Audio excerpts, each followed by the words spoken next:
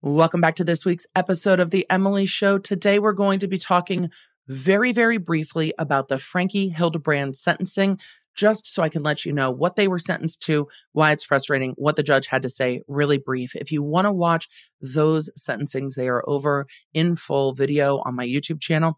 And then we are going to go over the Petito versus Laundrie civil suit, because that is case closed.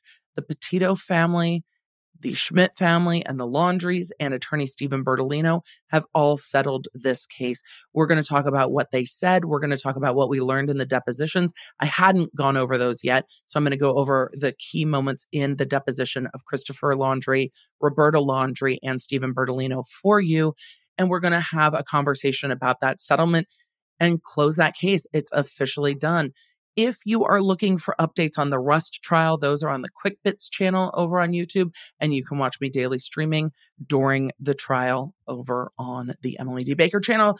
That was a lot of places to tell you. If you just want to keep on top of the things, just the Laundrie app will just tell you where I am daily, because trial time is not real time. I was telling my friend, Judge Abby, that I felt like I was actually in trial, and I had to be late a day. I had to leave early a day. And I'm like, why am I so stressed? I'm not the lawyers. I'm not actually in trial, but it feels like we're in trial, and it feels like you're on jury duty. It does. It's just, we're in trial now. And so we're in trial time. Things get a little wonky. Sometimes meals don't get eaten at regular times and emails go unanswered. It's fine. It's trial time. But right now it's podcast time. So let's get into it. Welcome to The Emily Show. I'm Emily D. Baker, the internet's go-to legal analyst and big fan of the cursey words. I've been a licensed attorney for over 17 years. I'm a former prosecutor, and I break down the legal side of pop culture and entertainment stories we can't stop talking about. We should just get into it. Let's go.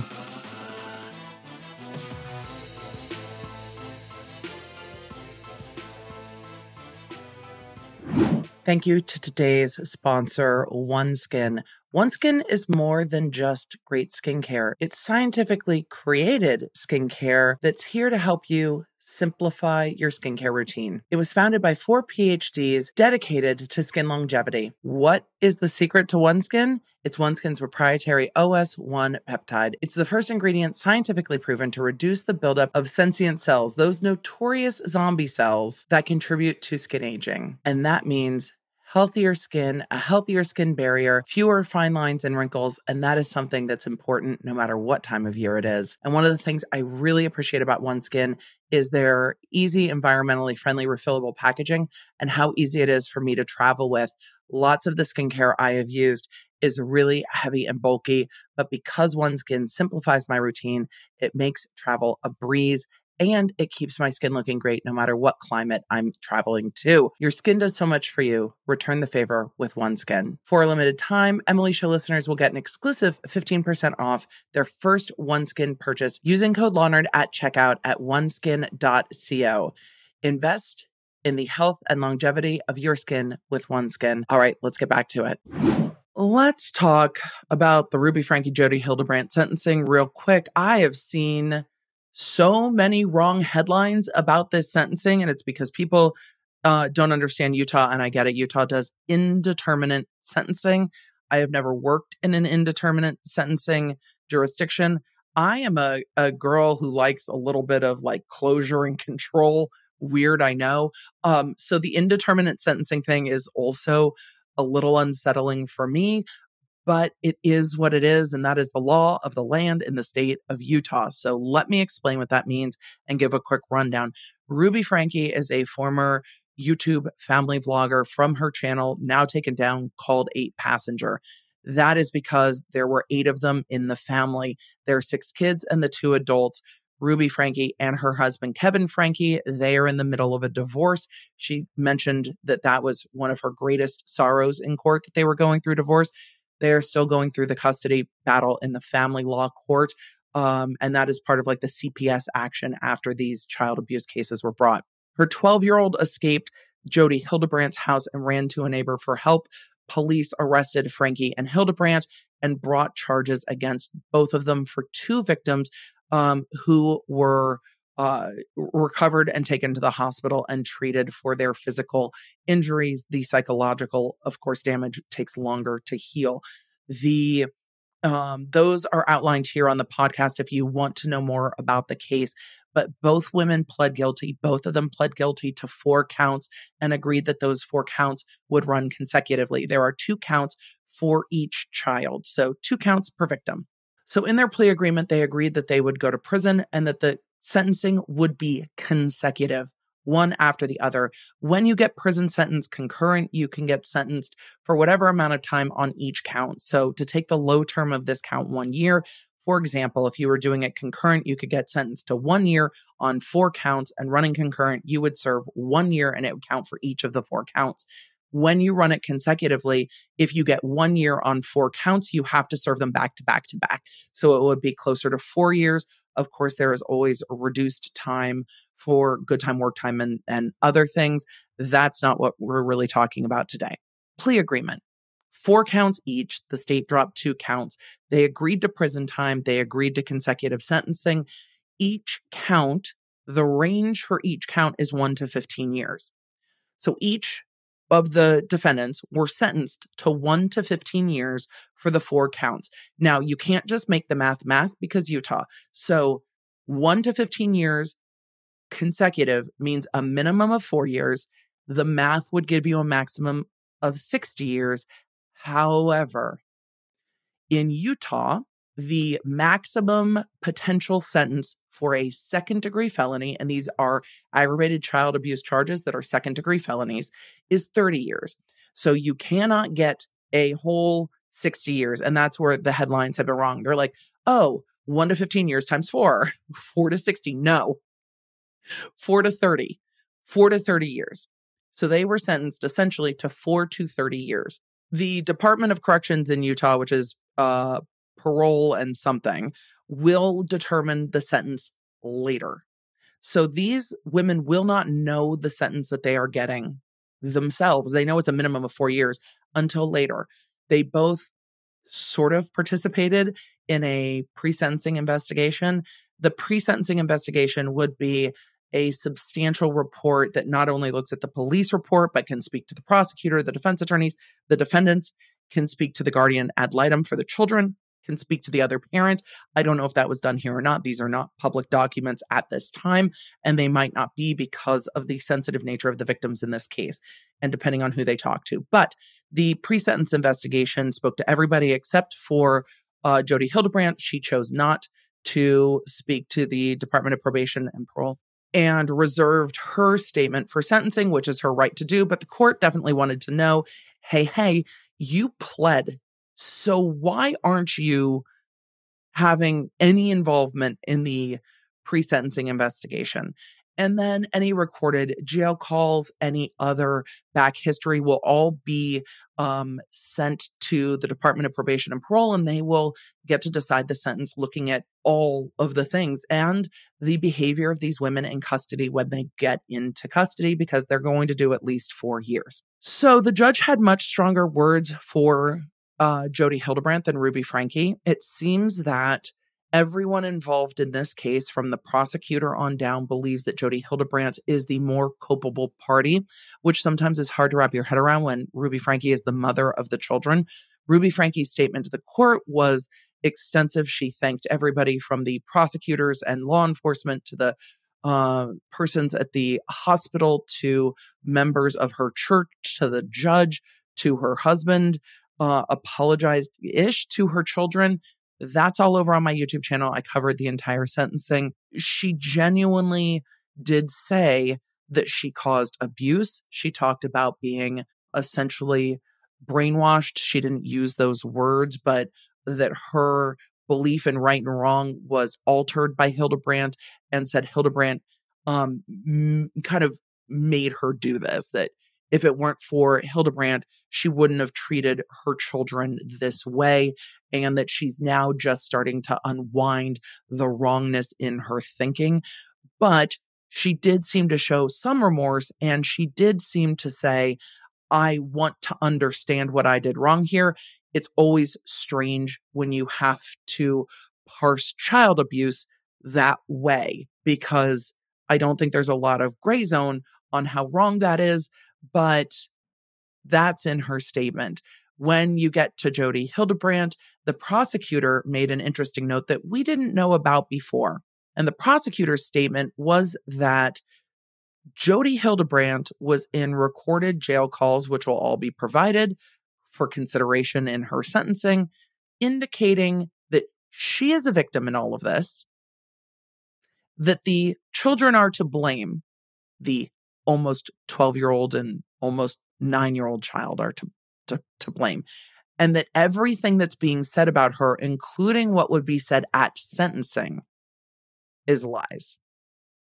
So the judge had much stronger words for Jodi Hildebrandt and asked Jodi Hildebrandt's attorney if she understood the wrongness of her actions. And really, the judge gave her some strong words. Afterwards, when the prosecutor was interviewed, the prosecutor did say that he believed that the 4-year minimum was okay when it came to Ruby Franke, but was hoping for substantially more time for Jodi Hildebrandt. So in everything that the prosecutor said in their statement after this sentencing, they clearly believe that Hildebrandt is not just the more dangerous party, but the more culpable party, and the party that has shown no remorse and no acceptance that what she did was abuse. And that means that the rehabilitation of Jodi Hildebrandt is going to take substantially longer, because you can't have someone getting out of custody thinking that this is okay behavior. Also, it was brought up by the prosecutor and by the judge that Jodi Hildebrandt does have a background as a licensed therapist, and that her violation of trust and of her position of power, and using her licensure and using that knowledge to then lead parents into not a parenting style, but into abusing their own children, put her in a level of culpability that is higher. We will maybe know what happens down the road, but it could be 2 or 3 years before the Department of Corrections or Probation and Parole determines how long these women will stay in custody. So it's going to be at least 4 years in prison, and it'll probably be longer than that for at least Jodi Hildebrandt. So is there a ton of closure? Not yet. But these women are going to prison. The case is done. It's not going to be appealed. The amount of restitution will be determined in the future.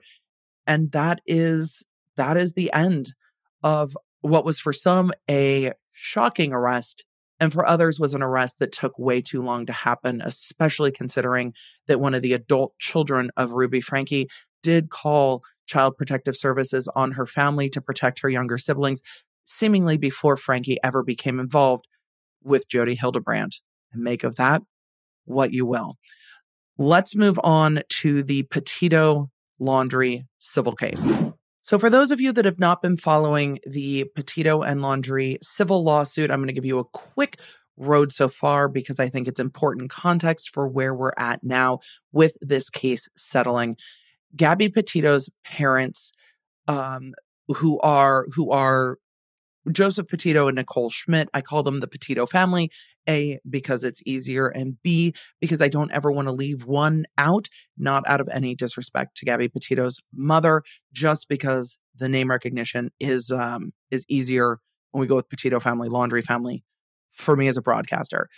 The Petito parents sued the Laundrie parents for essentially intentional infliction of emotional distress over a statement made by their attorney, Stephen Bertolino. Early on through the lawsuit, attorney Stephen Bertolino was brought in as a co-defendant. So we have the Petito family, the Laundrie family, and attorney Stephen Bertolino. He's the one that was talking to the media quite a lot. All of the wild information about this case as it was ongoing was coming from Stephen Bertolino. He's the one who said on the last day Brian Laundrie was seen, he appeared to be grieving, and everybody's like, that's new information. He was texting with broadcasters. I'm glad that he was. It was illuminating information in a case where we didn't have a ton of information.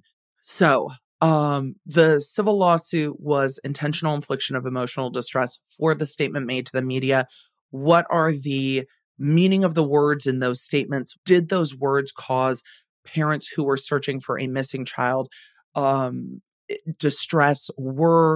Was it a statement that you would not expect to see in a civilized and polite society?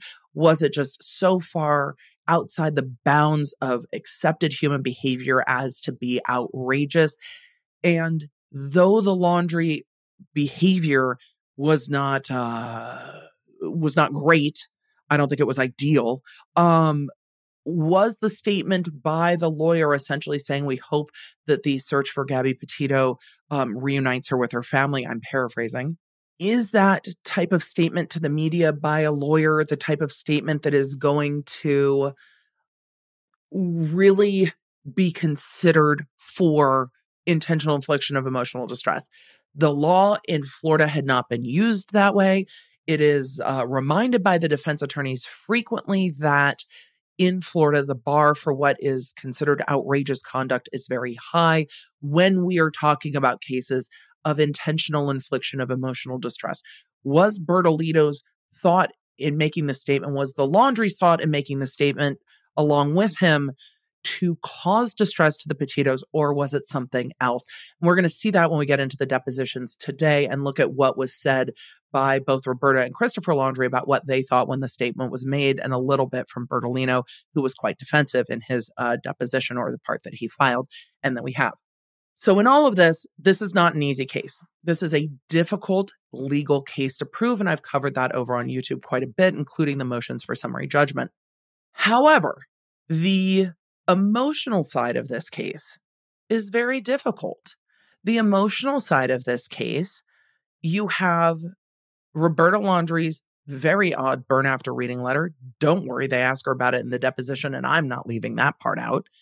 We have the fact that Brian Laundrie murdered Gabby Petito and that her parents didn't know where she was for over a month. And the Laundrie's lawyers are in the unenviable position of having to argue that the distress and pain and emotional distress that the Petito family was in is because their daughter was missing, not because of any statement made to the media. And that's a difficult gray zone to have to parse in court. And I think, credit where credit is due, that the Laundrie family attorney has navigated that well in their filings.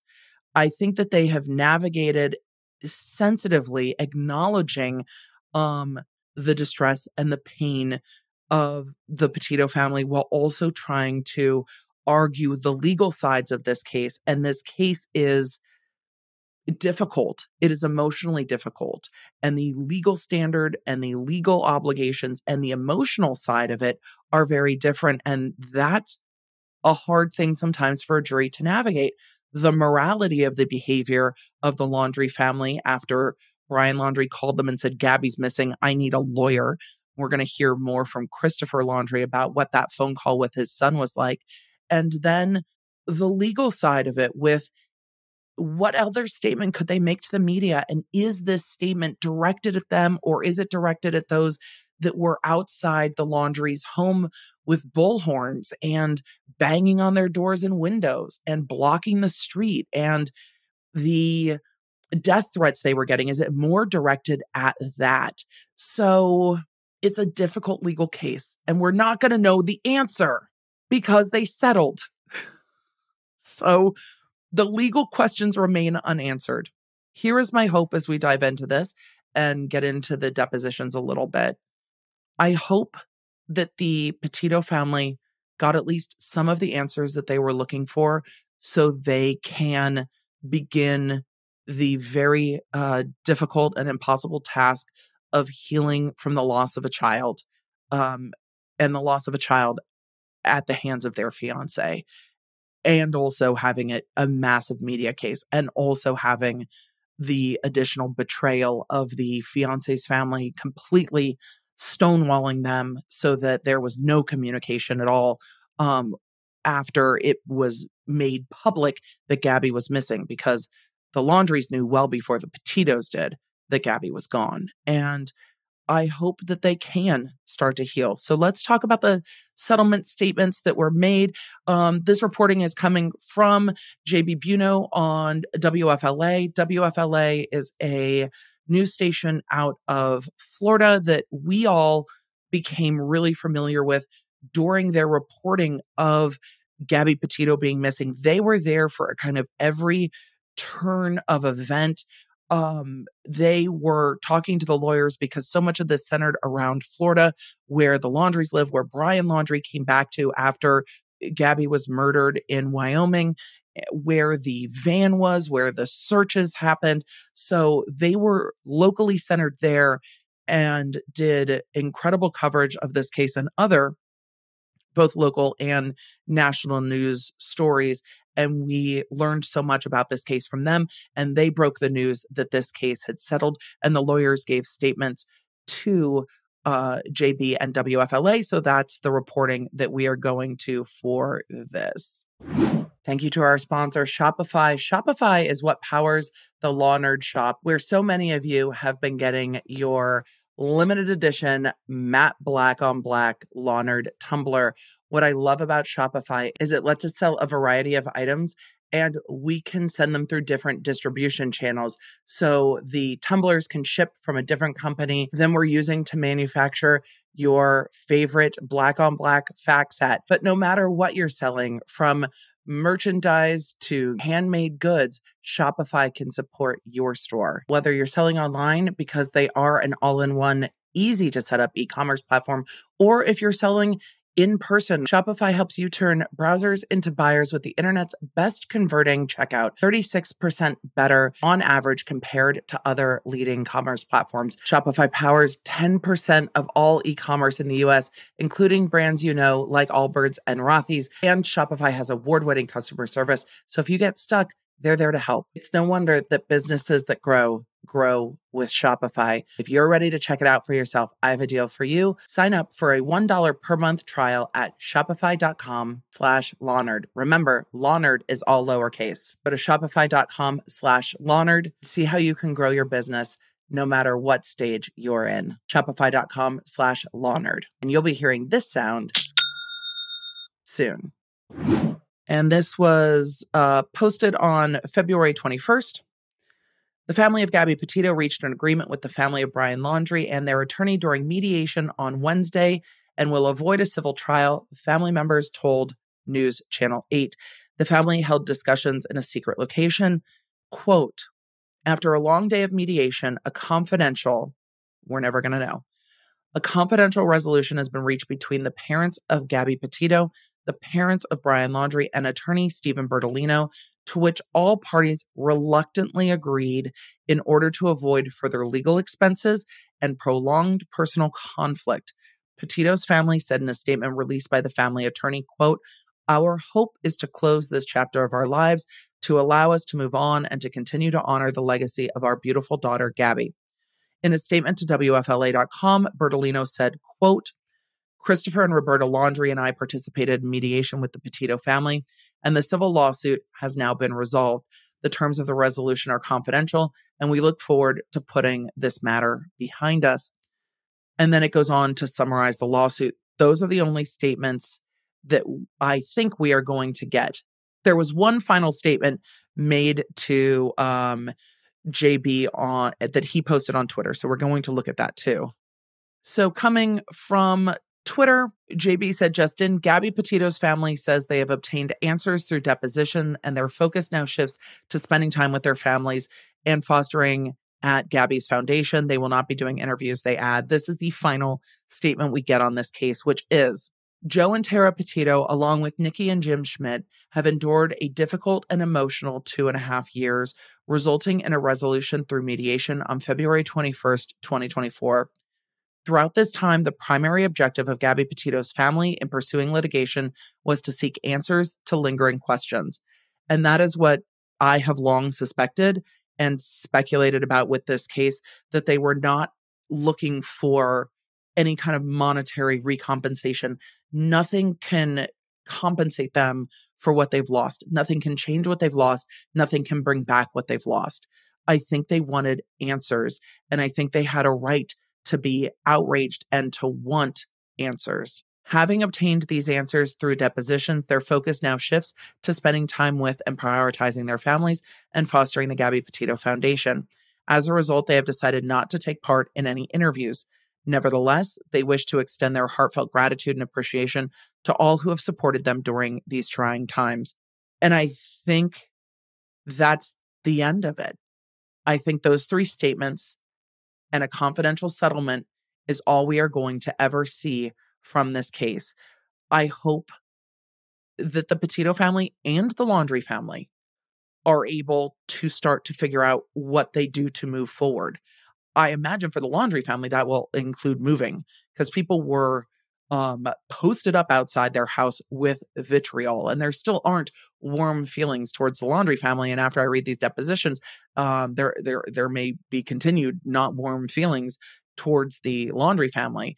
I was kind of horrified watching people go up to their house, bang on their house, scream death threats at them. I understand people had strong feelings about this case. Of course they did.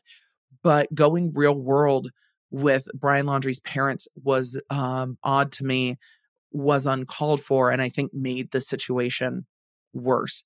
In all of that, we're going to get to the depositions.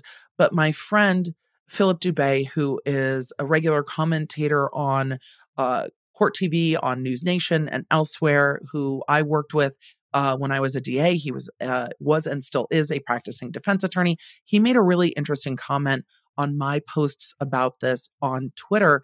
So on Twitter, Philip said, quote, "My gut tells me that the Laundrie's civil attorney was insurance defense counsel appointed by their homeowner's insurance. If correct, their carrier can settle and pay the claim on their dime without client consent. Ryan Gilbert is their lawyer who has an insurance defense cachet." So it might be, and I hadn't even really thought about it. I did criminal for so long that I don't always consider the fact that, yes, sometimes homeowners insurance will cover lawyers in civil lawsuits. And I should think about it more. We're covering Amber Heard suing all of her insurance over paying for lawyers in the Depp Heard case. It didn't even cross my mind in this case that part of the reluctant settlement might be that attorneys decided to settle even if the Laundries didn't want to, or even if the Petitos didn't want to. But the reality of the situation is that this lawsuit was going to be expensive, it was going to be extensive, and it was going to be emotionally exhausting. When you go through a lawsuit, you are on trial. And when you go through a civil lawsuit, your actions and your emails and your text messages and your thoughts, that's all on trial. It would have been a dehumanizing experience for everyone involved in this case, Petitos and Laundries. And the reality is, when they sat down at mediation and looked at all of the depositions and looked at what the law says, they're like, this is going to be a hard fight. If somebody had won at summary judgment, meaning the case got dismissed, it would have been appealed. If people had lost at summary judgment, it would have been appealed. If it went to trial, it would have been appealed. Like, this case wasn't going to end. This is an end, and I hope that the finality is helpful. But these depositions are evasive. Bertolino's is more aggressive, but they're evasive. And there's some stuff in that that's odd to me. And I'm sure you guys want the tea. So let's get into the depositions.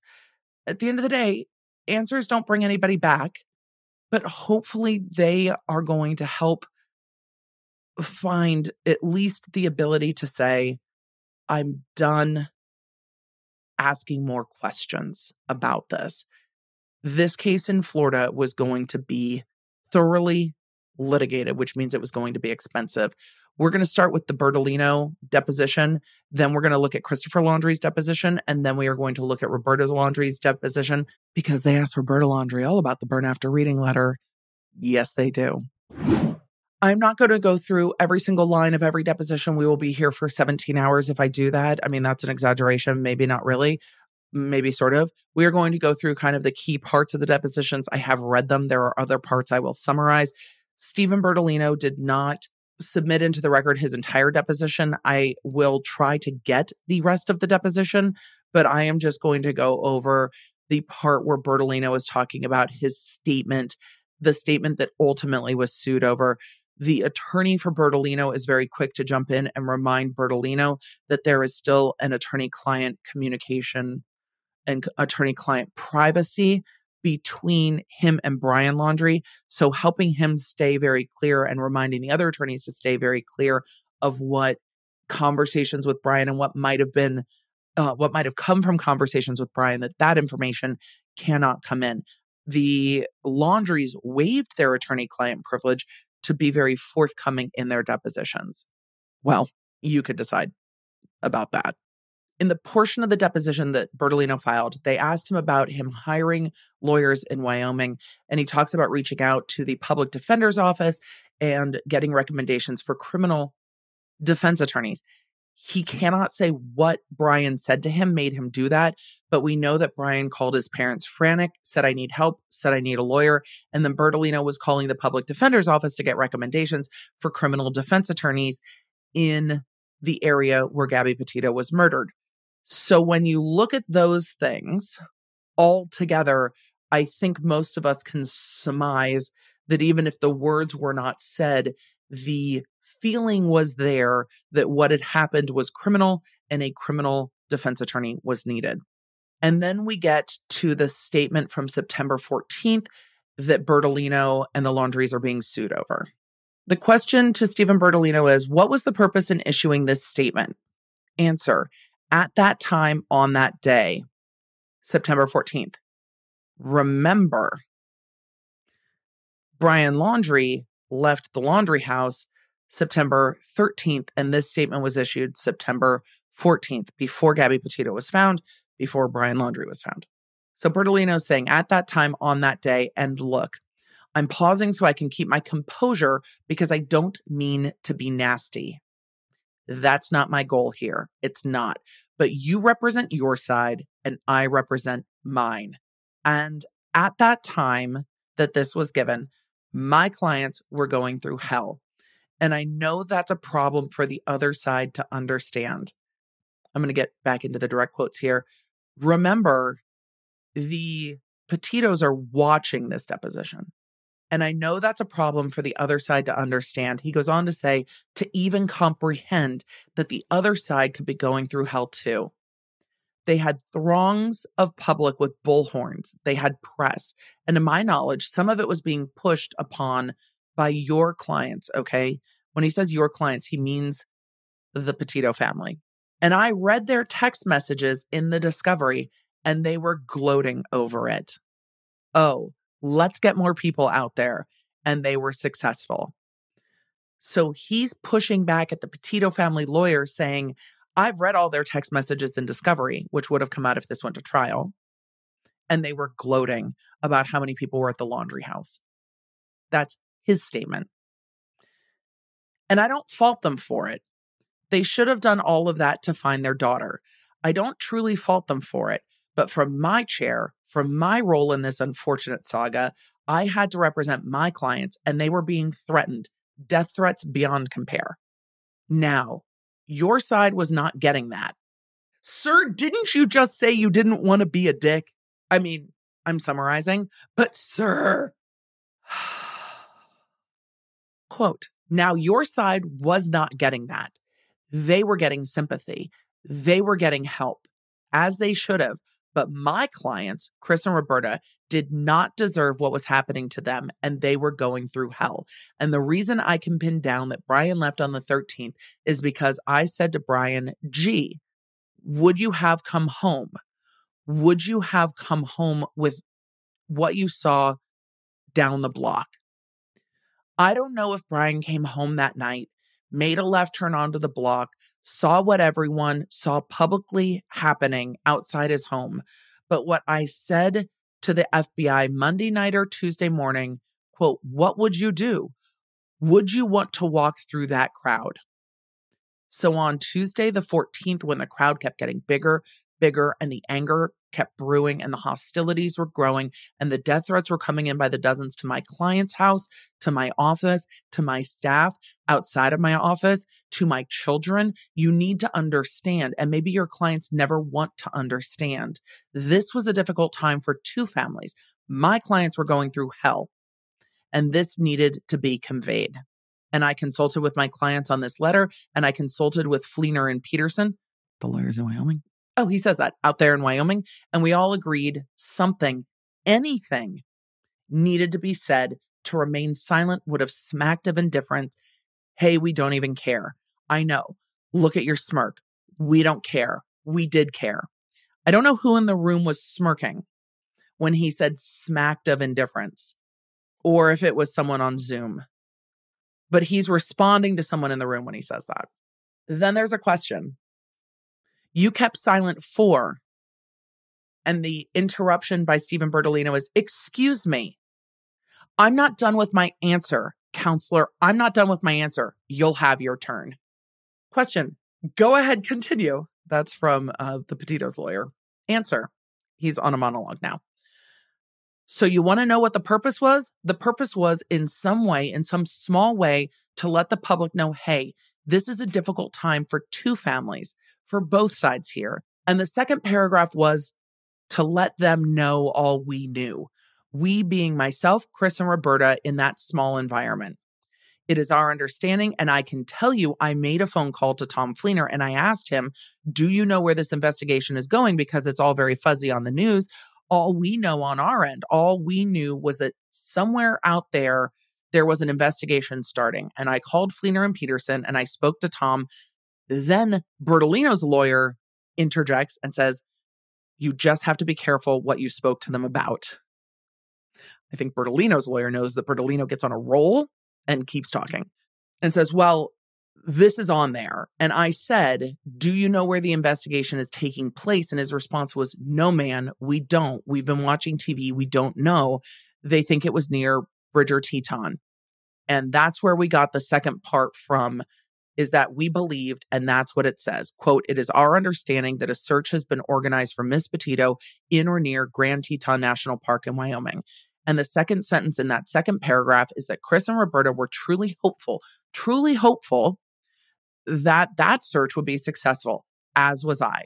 So yes, the purpose of the statement was written to let the press know, to let the hooligans outside of their house, to let every individual who was threatening to kill us, including, as I learned, some people on your side of the table, to let them know this is difficult for us.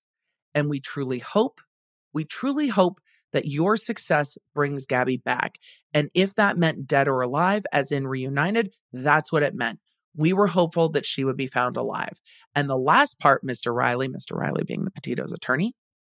If I'm reading this in angry voice, I'm trying to convey the fact that I feel like this is probably how he's saying it in deposition and why he would be terrible on trial, because he would come across as totally defensive. And the last part, Mr. Riley, is to let the public know, as I've said numerous times publicly, and I do not shy away from this, that on the advice of counsel, Chris and Roberta were remaining silent. As an attorney, as a layperson who watched television would know, shut up and don't say anything. And I know in your world, you would have preferred that we stay silent, and that would not have been any good either. And we looked at it as though silence would have been indifference, a total screw you. We didn't care. And I understand that that's how this letter was taken. And I'm sorry for that. But that's not what the purpose of the letter was for. And now it's your turn. And then Mr. Riley says, to quote you, to remain silent would have smacked of indifference, but you remained silent for 17 days or longer. The attorney objected. And Bertolino said, because the crowds and the hordes of people that were threatening myself and more importantly, threatening Chris and Roberta outside their own home 24 hours a day began on the 13th. And that's why the letter was written on the 14th, to try to tone down a little bit if possible. The question from the lawyer is, but you don't think that silence smacked of indifference from August 29th until September 14th? Answer from Bertolino.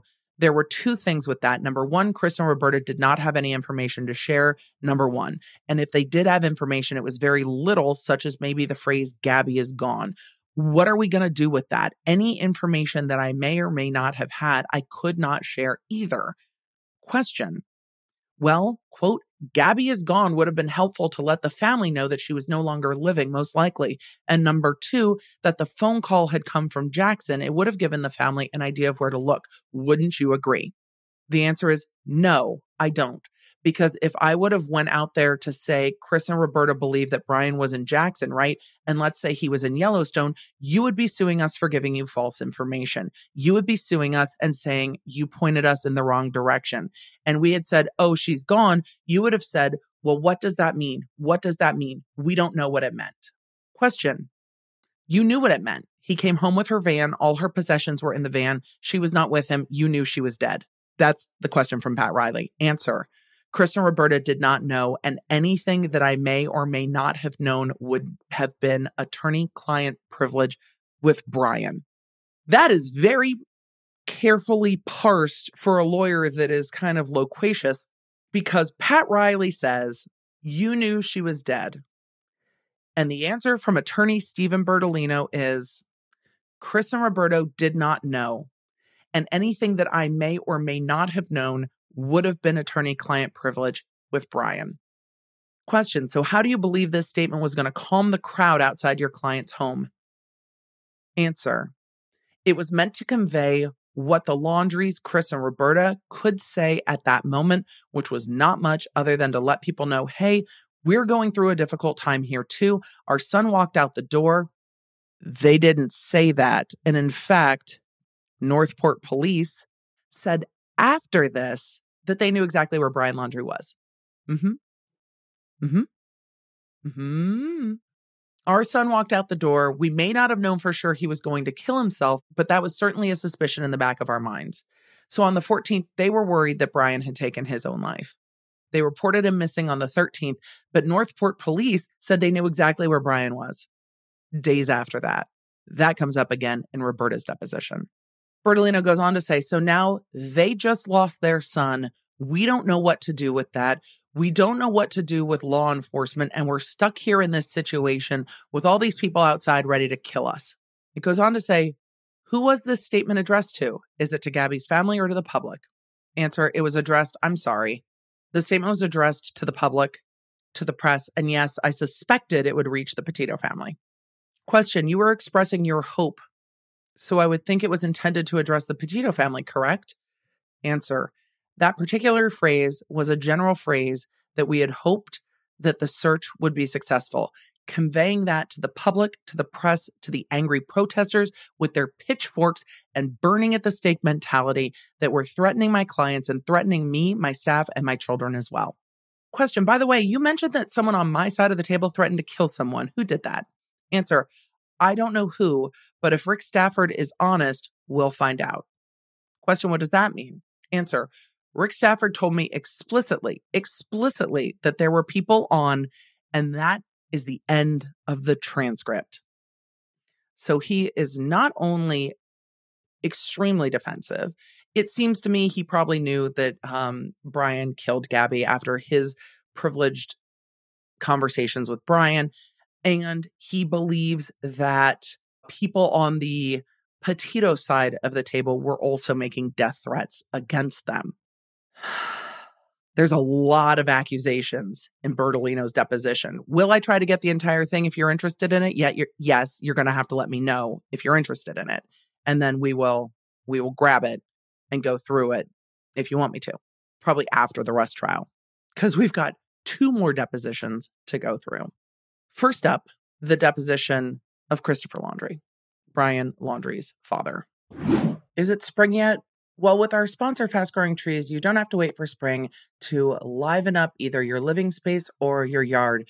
We have used Fast Growing Trees to find pet-friendly plants for our house because we truly don't get a ton of direct sun, so we needed to make sure we could find plants that would work with our lighting situation and our pets. And Fast Growing Trees made it so easy to do. Fast Growing Trees is the biggest online nursery in the US with more than 10,000 different kinds of plants and over 2 million happy customers. And what's wild to me is they actually have lemon, avocado, and fig trees that you can grow inside your home. Fast Growing Trees makes it super easy to order online, and your plants are shipped directly to your door within 1 to 2 days, and you don't have to worry because they offer a 30-day Alive and Thrive guarantee, and they offer a free plant consultation forever. Right now, Fast Growing Trees has their best deals online, and you can get up to half off select plants. And listeners of The Emily Show get an additional 15% off when using code LAWNERD at checkout. That's an additional 15% off when using code Lawnerd at checkout. So head to fastgrowingtrees.com and use code Lawnerd. The offer is valid for a limited time, and don't forget to tell them the Emily Show sent you.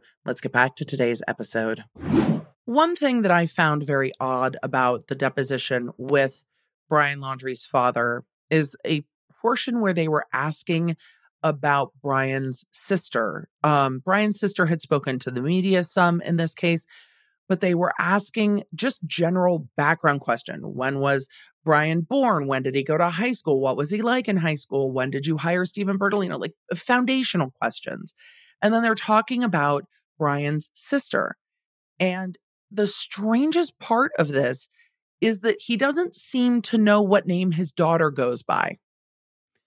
The question is, does she still go by Cassandra Laundrie, or does she have a different name?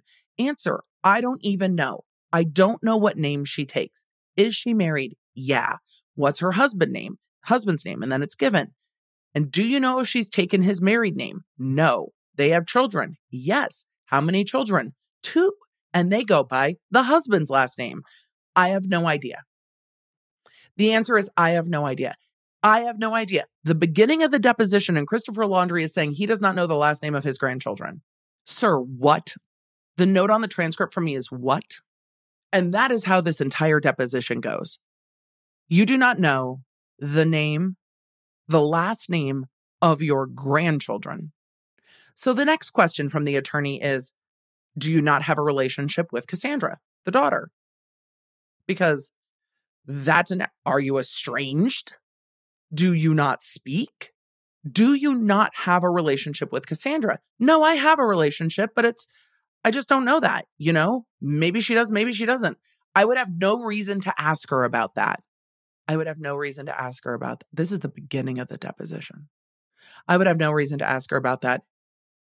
About the last name of your grandchildren. About the name about your daughter's name. You're confused about your daughter's name? It goes on to say, did you attend her wedding? Yes. And do you know if they announced that she was now Mrs. Lutz, the husband's last name? No, I don't know. No, it was a no. And then they get into what was the date of Brian's passing. And he said, I believe it was the 13th of October. September. The day he left my house, I never saw him again. So he was going through, I think that the day he left the house on September 13th, the day before the statement that's being sued over came out, is the day that he passed away.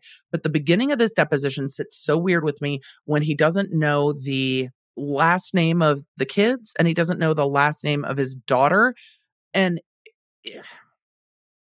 these are the kids with that husband. It's not like there's a complex family dynamic here, or maybe there is a more complex family dynamic that we just don't know. It seemed odd to me that he's like, I have no reason to ask my daughter what her last name is after she got married. No, it's weird to me. It's just odd to me. Weird's the wrong word. It's odd to me. I'm going to skip through a lot of the foundational stuff. They ask about the relationship with Gabby. He said, I loved Gabby. My wife loved Gabby. And then they get into talking about the van trip, what was going on with the van trip. Remember, Brian and Gabby were living with the Petitos before they took their, cross-country van trip. But it seems that nobody had a conversation, and Brian and Gabby Petito moved all of their stuff out into a storage unit. Everything moved out of the Laundrie house. But the Laundries thought they were just going from Florida to New York for a graduation and to visit Gabby's grandfather, and they didn't think it was going to be that long of a trip. But then everything was in the storage unit, but then they didn't know it was in a storage unit. And then Christopher Laundrie, Brian's father, saw a receipt on the counter and realized that they had cleaned out all of their possessions from their house. And no one had a conversation about it. Moved everything out of the house to a storage unit and just nobody noticed. Nobody knew. Nobody asked a question. They didn't know how long of a trip they were going for. They thought they were just going Florida to New York. It's so... They were living in the same house. They asked Christopher Laundrie if he ever became aware of the incident in Moab, the domestic violence incident and the police incident. And he said that he never knew until the news spoke to him about it. So they're asking about whether he ever knew about the incident in Moab, that the police were involved. And they said, Brian never told us. And then right after that incident in Moab, Brian came home, flew home, and emptied out the storage unit. Question, why is it that Brian came back to do that instead of asking you to do it? Answer, we offered to do it. He seemed anxious to come home and say, maybe he just wanted to come home. Question, well, that was 5 days after the Moab incident. Was there anything that you observed about Brian when he came home that caused you concern? No. And he didn't tell you that there had been a police incident between he and Gabby just days before? No. And he seemed fine? He did. Did he have any bruising on him that you're aware of? No. Do you know why he came home alone? I don't know why he came home alone. I thought he just wanted to come and see us and say hello. Did you ask him why Gabby didn't come with him? It sounded as if she wanted to take time to make her website, so that was the only reason. The only reason that he said she couldn't do it while she was there, I don't know. And then they talked about Gabby staying in a hotel. They talk about the fact that he flew back and forth. Even though he was worried about money at the storage unit, he flew back to Florida, moved stuff out of the storage unit, and then flew back to Salt Lake City.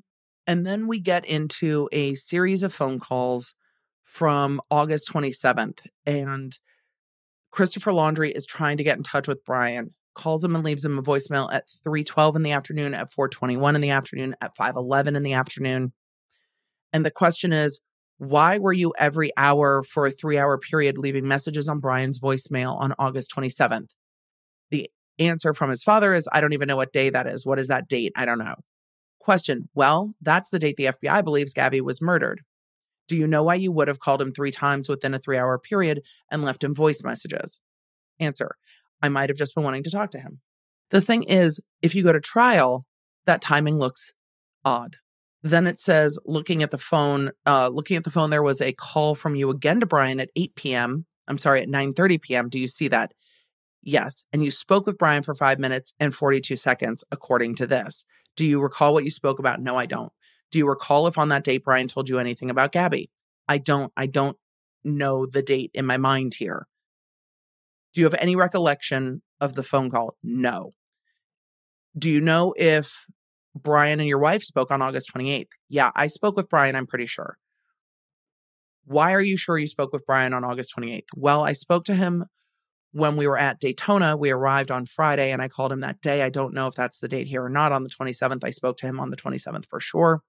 And then they go on about the race at Daytona, and that's how he's kind of checking time, which I actually don't blame him for, because I would do that too, because dates get fuzzy and it would be like, okay, this thing was on this day, and it would kind of anchor an event. But then they're trying to figure out when Brian returned to Florida to stay. They talk about the phone calls being fine, and then they talk after the race at Daytona. The day after the race, you said you went to, yeah, I spoke to Brian. Question, what did you speak with him about? Answer, he called. Well, that's the day everything, hit the fan, I think. Question, how did everything hit the fan? That Brian, Roberta had spoke to Brian that day, I think. And when he spoke, she got off the phone. She said to me, Brian said, and then the attorney says, we're going to assert spousal privilege. So whatever was said between the two spouses will not be disclosed. So what is said between Brian and Christopher? Yes. What is said between Roberta and Brian? Yes. But what is said between Roberta and Christopher? Absolutely not. So the attorney made that objection about spousal privilege. So anything said between the two spouses will not be disclosed.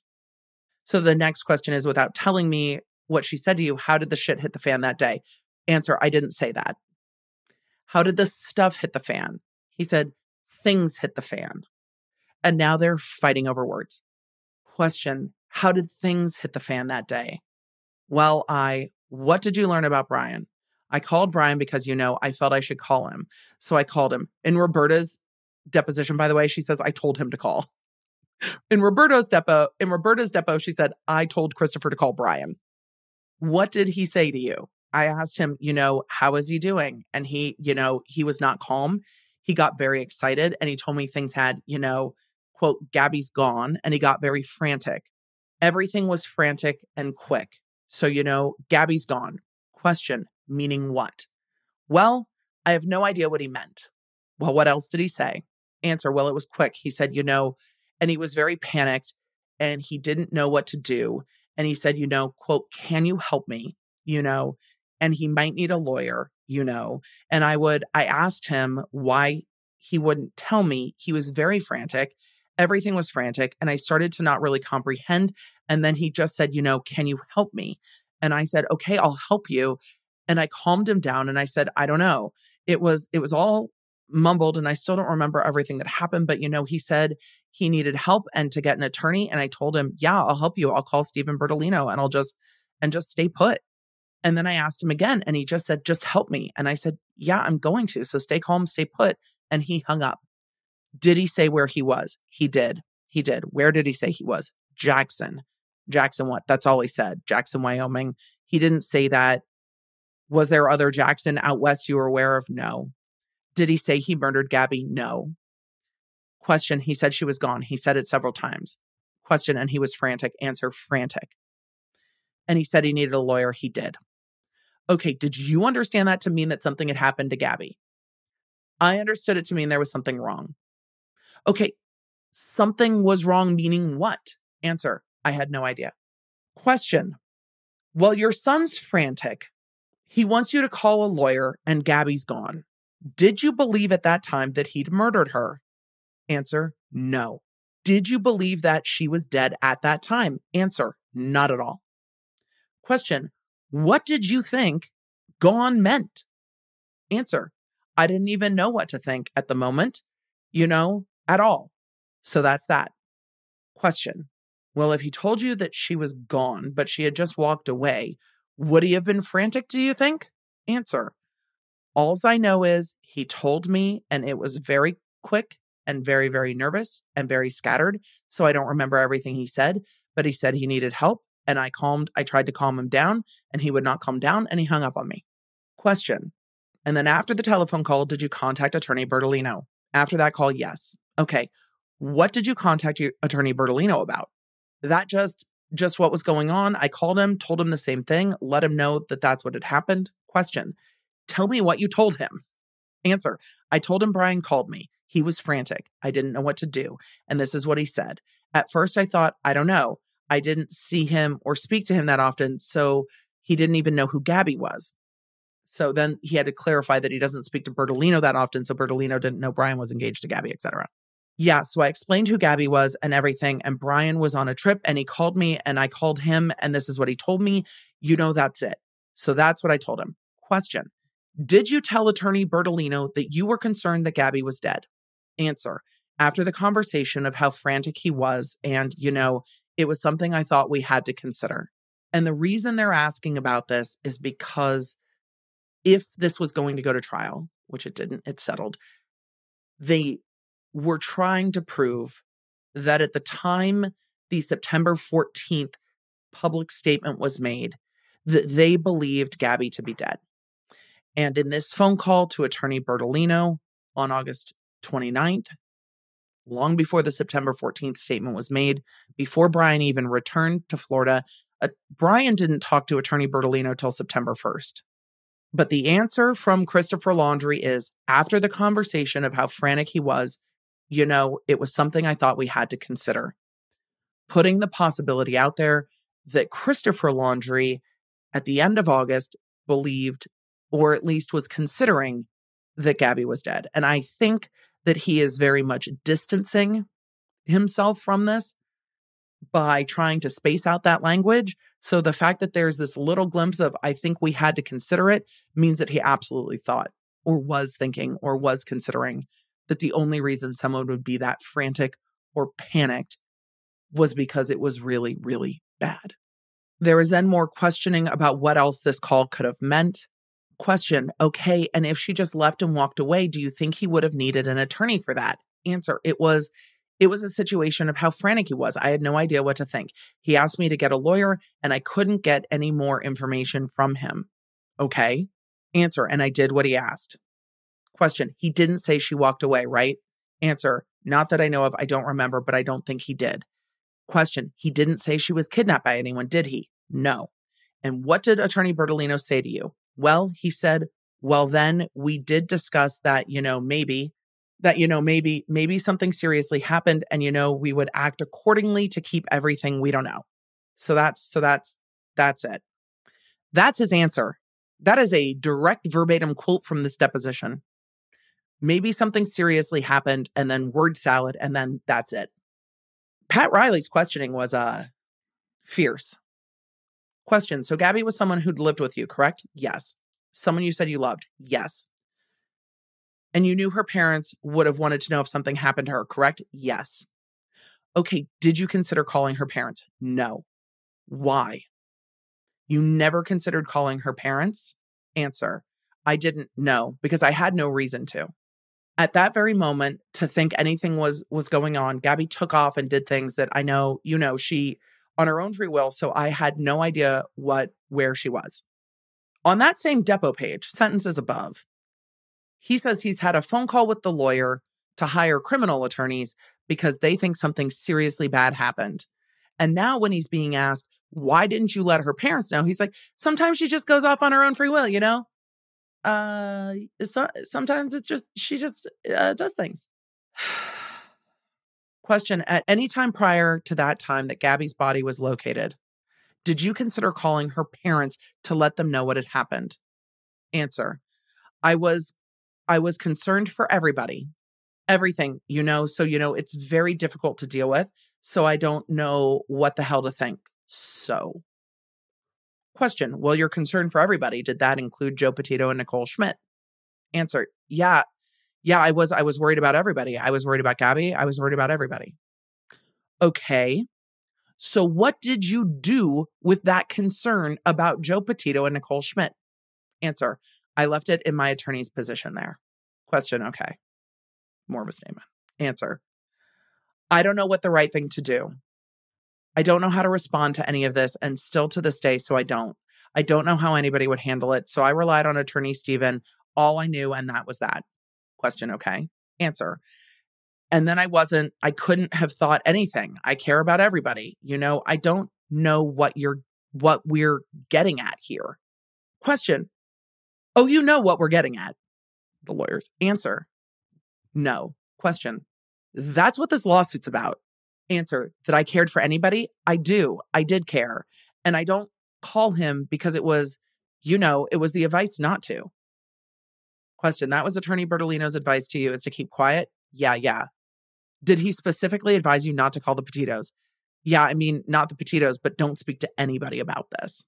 The amount of talking around and not giving clear answers and saying, I don't even know what you're getting at. They're like, it's literally the point of the whole lawsuit. You cared for Gabby Petito. She lived with you. You say you love her. And you never, ever consider calling her parents after you get a frantic phone call saying, Gabby's gone. Help me. It goes on to say, okay, did you have a conversation with Attorney Bertolino about Gabby's family? No, I didn't. We talked about a lot of things, so I don't know if we talked about that specifically. Question. Well, from the moment that you got this phone call, when the stuff hit the fan until Gabby's body was located, did you have a conversation with Attorney Bertolino about the Petito, about Joe Petito and or Nicole Schmidt? Answer. About them? What? I'm sure we talked about them. I don't know. Okay. What do you recall talking about? I don't recall anything. Did he specifically tell you not to talk to them? He said not to speak to anybody. Did he tell you specifically not to speak to Joseph Petito and Nicole Schmidt? Not that I remember. Okay, did he tell you not to take their phone calls if they tried to reach you? He said not to talk to anybody. Did he tell you not to respond to them on Facebook or text if they reached out? We were told not to respond to anybody. When is the first time Brian spoke with Attorney Bertolino? The day he got home. He came home September 1st. So then they talk about this Brian returning home after this frantic phone call. Brian returned home September 1st, correct? Correct. Driving Gabby's van? Yes. What did he say? Not much. We said hello. How did he seem? He seemed okay. He seemed okay? That's what he said? Yeah. Question. Just days before Gabby was gone, and now he's okay? Answer. I said he seemed okay, yes. Question. Okay, he wasn't upset? Answer. At that point, no. He wasn't angry? No. He was confused, but, very subtle. So but something was wrong. Question. What was he confused about? I have no idea. He just seemed, you're asking me how he was. I'm saying, he was like a kid who came home, in trouble. But that's how he seemed. A kid who came home in trouble for what? I have no idea. Question, which is not really a question. Okay, all right. Answer, I have no idea. Question, well, let's connect the dots. This is the Petito's lawyer. Let's connect the dots.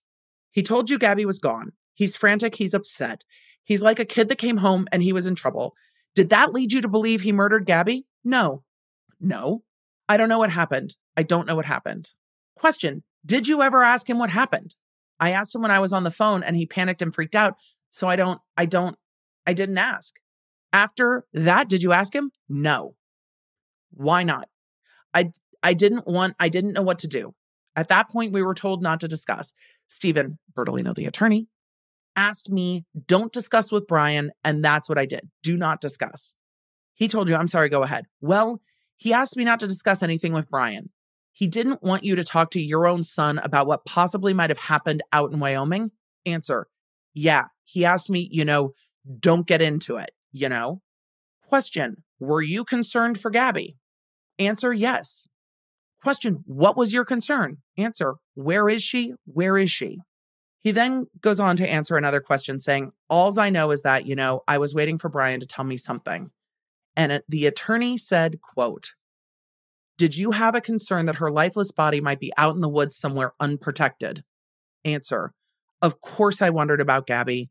So, well, I don't know where she was. I don't know what to do. So, at that point, I was following the advice, and I'm not speaking of Gabby to Brian. So the advice was, do not ask him anything. Do not talk to Brian about anything.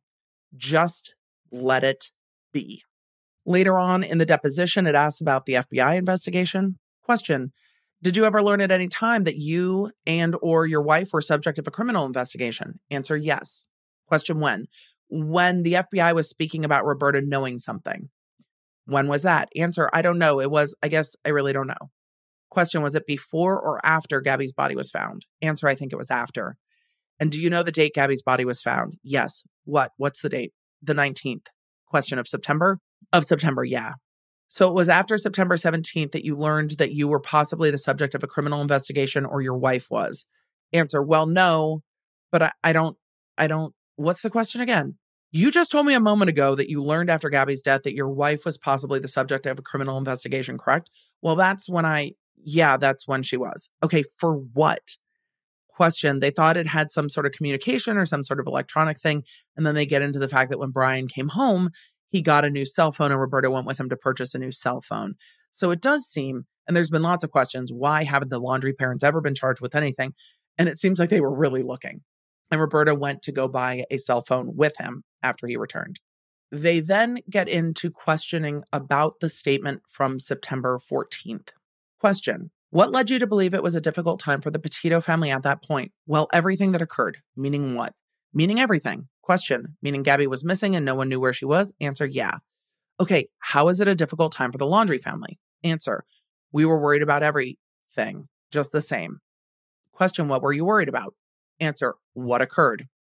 Question, what do you mean, what occurred? Answer, Gabby's missing and Brian's missing. Question, so did there come a point between the time Brian disclosed to you that Gabby was gone and the issuance of the statement on September 14th that you thought that maybe she didn't just walk away? Answer, it was becoming more of a thought, I guess. Yeah. Question, is it fair to say by this point in time you knew she was dead? Answer, I don't know. You don't know? No. Okay, but you had a suspicion that she was, correct? Answer, unfortunately, it was a thought. Yeah. Question, okay. It goes on to state, it is our understanding that the search has been organized for Miss Petito in or near Grand Teton National Park in Wyoming, right? How did that come to be your understanding? Answer, that was in the news. It was in the news? I thought so. Questioning goes on to say, it is our hope. So that's his, yours, or your wife's, correct? Answer, yes. Talking about Stephen Bertolino. Question, quote, and the search for Miss Petito is successful in that she is reunited with her family, right? Yes. Question, if she was dead, she couldn't be reunited with her family, could she? Answer, reunited is a term for either or, I think. Question, either or what? Answer, well, deceased or not. He then goes on to say, Christopher Laundrie, that is, well, reunited means reunited. And that is how the entirety of Christopher Laundrie's deposition goes. Back and forth, with very vague answers. This would not have flown well in court, though if the accusations are true that the Petito family was gloating in text messages, that would not have flown well in court. It's difficult, but the Laundries weren't going to look good at trial. And Christopher Laundrie had more definitive answers where you can tell that he, at least in his gut, thought that Gabby Petito was deceased before that statement was released. Does that make the statement a statement that can be sued over? Not necessarily. Does it go a little bit further? Yes. But this kind of evasiveness does not play well in front of a jury. And it's frustrating to go through this deposition and the level of evasiveness and part answers that are there. Let's take a look at Roberta Laundrie's deposition. The beginning of Roberta Laundrie's deposition is very similar to that of her husband's, and it becomes clear that she was sitting in on her husband's deposition. So she watched her husband's deposition. The Petito Schmidts watched all the depositions. And when Roberta Laundrie's deposition is given, Christopher Laundrie is present, Stephen Bertolino is present, and Joseph Petito and Nicole Schmidt are present. So everybody's present at all of these depositions. So they did have a mini trial where they saw all of this happen together. And the beginning of it, again, was, what was your son like? When was he born? Those types of questions. Did you know your son and Gabby Petito had gotten engaged? When did they tell you they got engaged? Did you love her? The answer was yes. Did you have a good relationship? Yes. When was she living with you? And all of that kind of foundational stuff. What was interesting in this one is they asked Roberta, in 2021, did you become aware they were going on a trip? Yes. How did you become aware of that? Oh, a little less than a week before they were leaving, we discovered that they had moved stuff into storage, and then they were fixing up their van, and we sort of put two and two together, and we said, we think they're going away. Question, how did you discover they were moving into storage?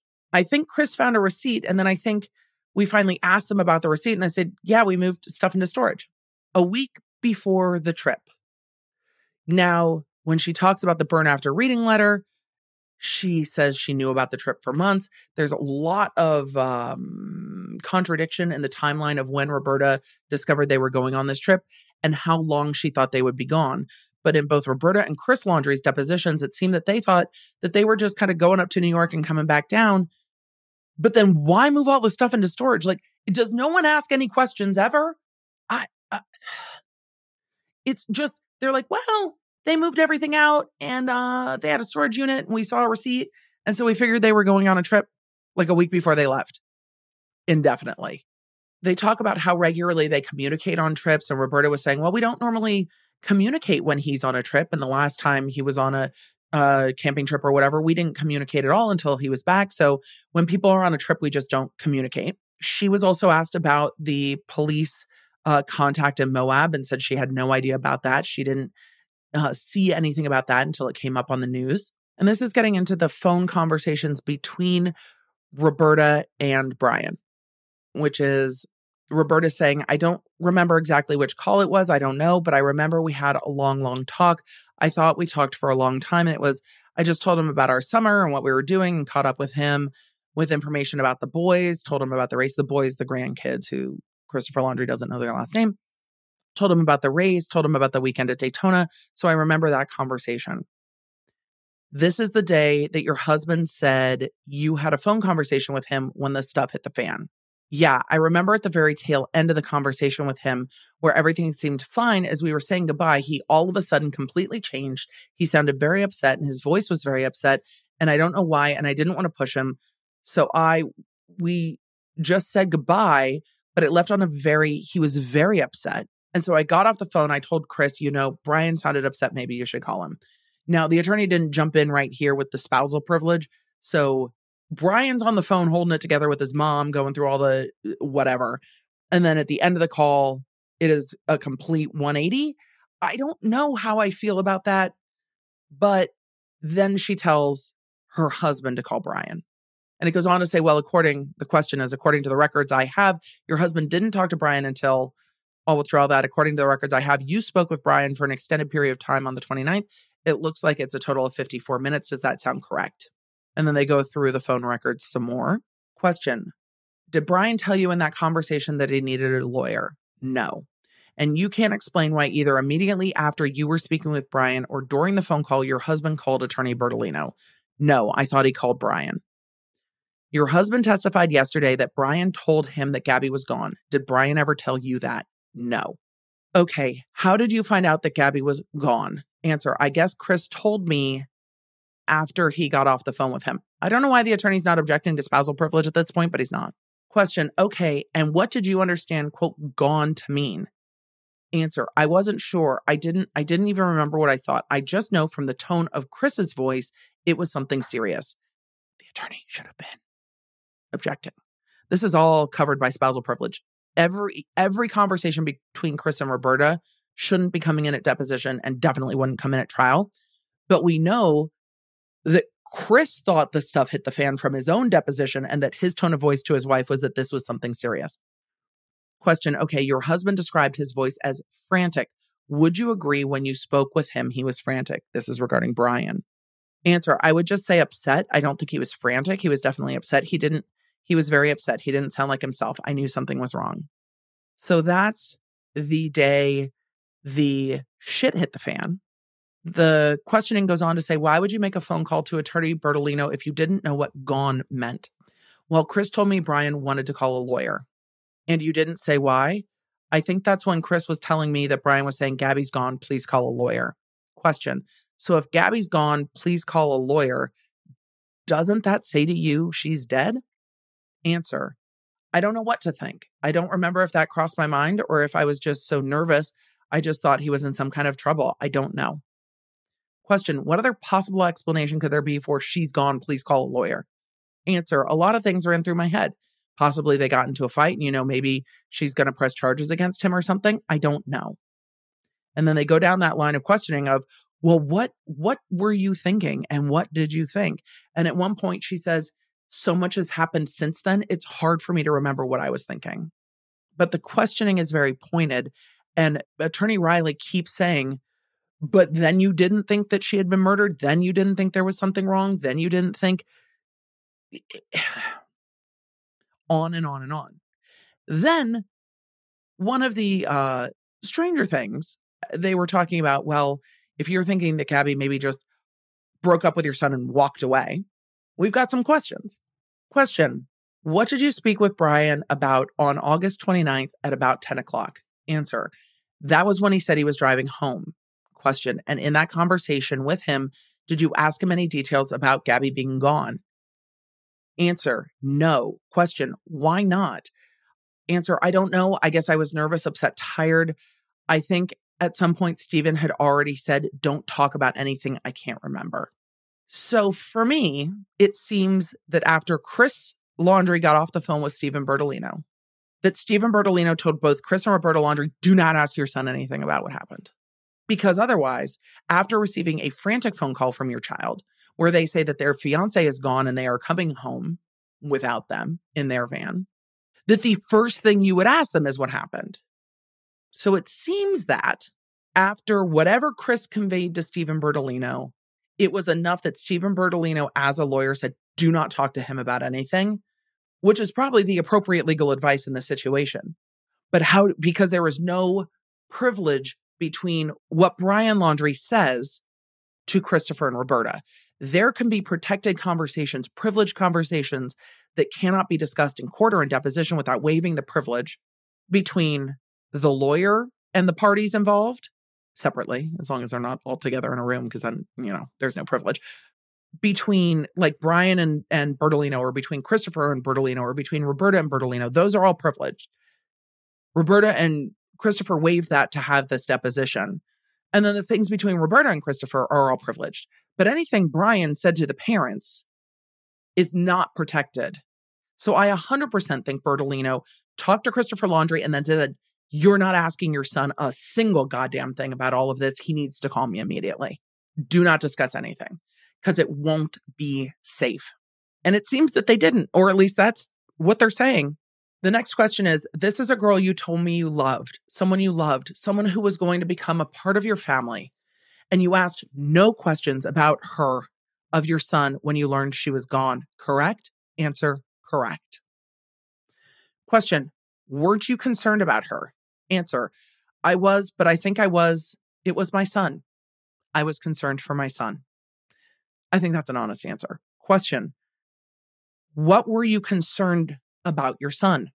Answer, he was driving home. He was upset. I knew he wanted Chris to call a lawyer. And so I knew so I think I was just telling him, if you're coming home, I don't remember what we talked about. I just remember he said he was coming home and I didn't ask him anything. Question, if Gabby had just walked off on her own, would you have told your son to drive home in her van with all her stuff in it? Answer, no, I didn't tell him to drive home. He just said he was on his way home. And I thought it really is Brian's van. Maybe her parents would pick her up or come get her. I didn't know. Question, well, you told me that you saw the title was in Gabby's name. So why would you think it was Brian's van? Answer, because I believe he paid for it. He worked on it. I believed it was his. And I think it was just a nice gesture that he put it in her name. I knew that she couldn't afford to pay for her or didn't want to pay for her. She was leasing a car and and Brian was paying for the lease, and she finally drove home and left the car at her parents' house. And I think he just wanted to put the van in her name to be nice, but I don't remember her even driving it. So then they're talking about, why would Gabby's belongings be in the car? And aren't you aware that the FBI recovered like her laptop and all her electronic devices from your home? They came in from the car. And I just thought that I wasn't really looking at what he brought into the house. I didn't know it was Gabby's stuff and I didn't really pay attention to it. And then we get into a very long series of questioning of, no, my attorney told me not to ask him anything. My attorney told me not to speak with anyone. My attorney told me not to speak with anyone, and therefore I did not communicate with anyone from Gabby's family. I was told not to speak to anyone. What's interesting, though, is they talk about Brian coming home, and they talk about things kind of going on as normal and going to Fort DeSoto to go camping together. And they said that they called Attorney Bertolino and asked if they could go camping. Question, Miss Laundrie, at some point, Brian left your house, and I think your husband testified yesterday that it was September 13th. Does that sound correct? Yes. Answer, by the way, does Mr. Bertolino still represent you and your husband? I believe so, yes. Question, so when Brian left, what was his demeanor? When he left that morning to go hiking, he was just going hiking. Question, you knew he was leaving to go hiking? Answer, yes. Question, Attorney Bertolino has stated on several occasions that Brian was grieving when he left. Was he grieving? Answer, I didn't see him as grieving. I wouldn't use the word grieving. I don't know. He was, I guess, worried and concerned. And I know he was talking to Stephen on the phone, but we tried to keep things. Stephen Bertolino told us just to keep him close, keep him calm, and that's what we did. Question, did you ever see him grieving after he returned on September 1st? Answer, I don't know I don't know what he was thinking or feeling. Question, he's your son, right? Answer, nods head. Question, and you never discussed what happened out in Wyoming with him? Answer, no. Question, did Attorney Bertolino tell you why you shouldn't discuss it with him? Answer, no. He just told us to keep him safe, keep him close, and don't talk to him about anything. He was representing Brian. Brian was Stephen's client, and that was it. We just stayed in the background, kept him safe, kept him close. And she repeats it multiple times that keep him safe, keep him close was the advice from Bertolino. Don't talk to him, keep him safe, keep him close. At this point, I think Bertolino was probably worried about Brian, but it's difficult to parse through what this family was going through from their perspective in the days after Brian Laundrie returned home and they went camping as a family. They talk about the statement. Roberta echoed a lot of what Christopher said about the statement made to the public on September 14th, that they were trying to calm the public down and that they were scared. Her words are, question, what was the purpose of releasing this statement? Answer, oh, there was so much. There were people outside our doors, banging on our windows, sending us death threats. I think the purpose was sort of just to calm the public down so that we'd know we did extend our best wishes to the Petitos, because the people were screaming that we were horrible things at us and that we felt that this would calm them down so that they would know we do care, and we were hoping it would calm the public. It was a very scary time. We couldn't leave the house. It was very frightening. Question, did it calm the public down? Answer, no. Question, what about this statement led you to believe it might calm the public down? Answer, that we did care, that they were demanding a statement from us and we just felt we should give them a statement if they're demanding a statement from us, or it could get even worse. Question, why at this time? Answer, I don't remember why at this time. It was the 14th. So Brian had disappeared, and that's when the media started to pressure us and to get very ugly, and not just the media, but all kinds of crazy people. Question, the statement says there's an extremely difficult time for both the Petito family and the Laundrie family. Answer, yes. Question, how is it difficult for the Laundrie family? Answer, we didn't know where Brian was and he was missing. And I think that we had people screaming outside the door. It was just a difficult time. Question, but you said you reported it to the police on the 13th. Right. Well, the day he left, which I think was the 13th. Question, right. And this was answer, oh no, the police. No, we reported it to the FBI and they had a liaison. And I just assumed the Northport Police Department and the FBI Police Department had a liaison. So I assumed if we were reporting it to the FBI that they're going to report it, they're going to share their information. Question, you are certain you reported to the FBI the night of the 13th. This is Brian missing. Answer, yes. Question, okay. Answer, not me personally, Brian's attorney. And then they get back into the statement given 16 or 17 days after Brian called and said that Gabby was gone. Question, what hope did you have that at that time the search for Miss Petito was going to be successful? Answer, we hoped for the best. We hoped they would find her and that she would be fine, and that was our hope. We hoped for the best, and we sincerely hoped for the best and wanted to extend that to the Petito Schmidt family. Question, what led you to believe she might be reunited with her family? Answer, well, nothing led me to believe. I just hoped it. They were looking for her. So, question, well, you pretty much knew she was dead at that time, didn't you? Then there's an objection. And then she says, no, I hope for the best. We planned for the worst in case. We got Brian a lawyer, but we certainly hoped for the best. So in both of these statements, I think we are getting acknowledgments from both of the Laundries that at the time the statement came out, they at least were contemplating that Gabby was no longer alive. But then when they're asked directly about it, they backtrack and say, no, we were hopeful. And we put out the statement to calm the public down. We wanted them to think that we cared. We wanted the public to see that we cared because we wanted them to stop screaming in our windows. And legally speaking, if you take some of the emotion out of it, that's not going to fit under IIED because it's not directed at the Petitos. It's directed at saving their own ass. I don't know if a jury would feel that way after listening to them testify, but they are saying we put this statement out to try to get people to stop sending us death threats, and it didn't work. But it wasn't truly directed at the Petitos. It was directed at making everything stop. And then they ask it directly. Pat Riley says, question, you knew when this statement was issued she wasn't going to be reunited alive with her family. Isn't that correct? No, I didn't know. I didn't know Gabrielle was gone until I heard it on the news. Mr. Riley, on September 16th, the Northport police announced that they knew exactly where Brian was. Answer, yes. Question, do you recall that? Answer, yes. Did you call and ask them where he was? Answer, no. I didn't call and ask them where he was. I was just relieved that they knew where he was. I was very happy when I heard that they knew where he was. 3 days after they reported him missing to the FBI, Northport police reports that they know exactly where Brian is, and she does not call them. It goes on. Question, well, you were desperate to know where he was, weren't you? Answer, yeah, I wanted to know where my son was. Question, if someone knew where he was, wouldn't you want to know that? Answer, yeah, but as long as the police knew where he was, I was relieved. I said, okay, good. I guess eventually the police will bring him back home or I'll get to visit him. I was, I didn't need to know exactly where he was. The police knew where he was, and I was like, good, they've got him. Question, you'd get to visit him where? Answer, wherever the police had him. I mean, they said, we know where Brian is. So I said, great, I'll get to see him wherever he is. Question, did you suspect at that time he might be in jail? Answer, actually, I didn't really think about that. They just said that they knew where he was, and I just assumed that they knew where he was, and that would be at their headquarters. I mean, I don't know, where else would he be if he wasn't at my house? Question, jail. The lawyer straight up, jail. I mean, where would he be if he wasn't at my house? Lawyer, jail. Answer, and the police knew where he was. Question, did you think maybe jail?